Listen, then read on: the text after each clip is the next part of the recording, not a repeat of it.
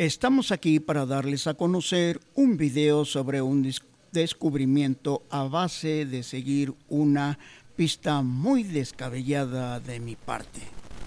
La pregunta es, ¿por qué Atlixco, que en náhuatl significa agua sobre la superficie, de dónde proviene este nombre? Los que vivimos en Atlixco, Puebla, México, sabemos que los deshielos del volcán Popocatépetl alimentan los veneros, los cuales surten de agua potable a toda esta región de Atlixco. Pero también sabemos que por el calentamiento global y la constante actividad de este volcán ha hecho que los glaciares estén a punto de desaparecer, pero el agua, a pesar de que ha disminuido ya hace algunos años, aún es suficiente, tanto potable como para las siembras. Pero remontémonos a la antigüedad desde la época de la colonia, cuando los españoles llegaron a esta población y se sorprendieron al ver que las cosechas de los granos que ellos exportaban a España se daban 2 veces al año, desde luego por la gran cantidad de agua sobre la superficie de Atlixco. Por tal motivo, ellos denominaron a esta población como el granero de la Nueva España. Y es aquí donde me entró la duda de el por qué agua sobre la superficie. Si los deshielos de los volcanes Popocatépetl e Iztaccíhuatl no nada más surten de agua a esta población, sino también surten de agua a los municipios de San Martín Texmelucan, Huejotzingo, Nealtican, entre otras poblaciones asentadas a las faldas de estos dos volcanes, Popocatépetl e Iztaccíhuatl.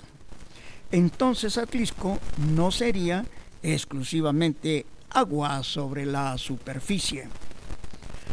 Mi curiosidad, recuerdo, comenzó cuando yo venía de fin de semana a esta hermosa ciudad de Atlixco, hoy pueblo mágico, y que desde 1966 llegaba yo al rancho de mi tío don Ignacio Escobedo Pinzón, que en paz descanse, y en la entrada de su rancho, hasta la fecha, hay una enorme piedra de tipo volcánico de más de 3 metros de altura y varias toneladas de peso sobre la superficie, pues se ve que esta piedra, esta roca, está enterrada una gran parte dentro de la superficie, lo que nos indica que el suelo de Atlixco era completamente un campo fangoso.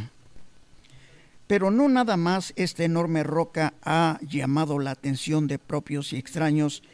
También hay enormes rocas en todo este distrito de Atlixco, independientemente del mismo centro histórico, las cuales salen a relucir en el momento que este ayuntamiento repara drenajes y tuberías de agua potable dañadas por el mismo tiempo, como las encontradas recientemente en la calle 11 Sur y 3 Poniente, aquí en el centro de Atlixco, Puebla, México. Mi duda no ha terminado, pues yo que provengo de la ciudad de Tehuacán, lugar denominado como el primer centro hidromineral de América Latina y con gran número de manantiales, lo cual se supone debía ser un lugar con bastante agua sobre su superficie, y no es un lugar extremadamente árido. Y sin embargo, en esta población de Atlixco cuenta con un manantial en su junta auxiliar de Axocopan, y tal vez haya uno que otro más, pero no como para tener tanta agua en su superficie. Esto me llevó a realizar diferentes investigaciones por varios años, pues me apasioné en el tema hasta descubrir las piedras estriadas en esta región de Atlixco. Iniciamos dando una explicación sobre qué es una piedra estriada según los científicos. Las estrías glaciares son marcas y surcos alargados y paralelos hechos sobre una roca por el paso de un glaciar encima. Concretamente, las estrías glaciares son producto de la abrasión.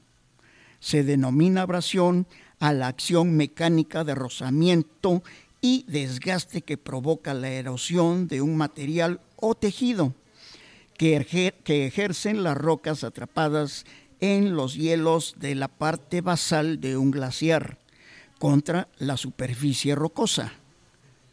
Aunque las estrías son comunes en algunos sectores que han sufrido glaciaciones, como los Alpes y algunos sectores de los Andes, los glaciares no siempre dejan rocas estriadas tras de sí.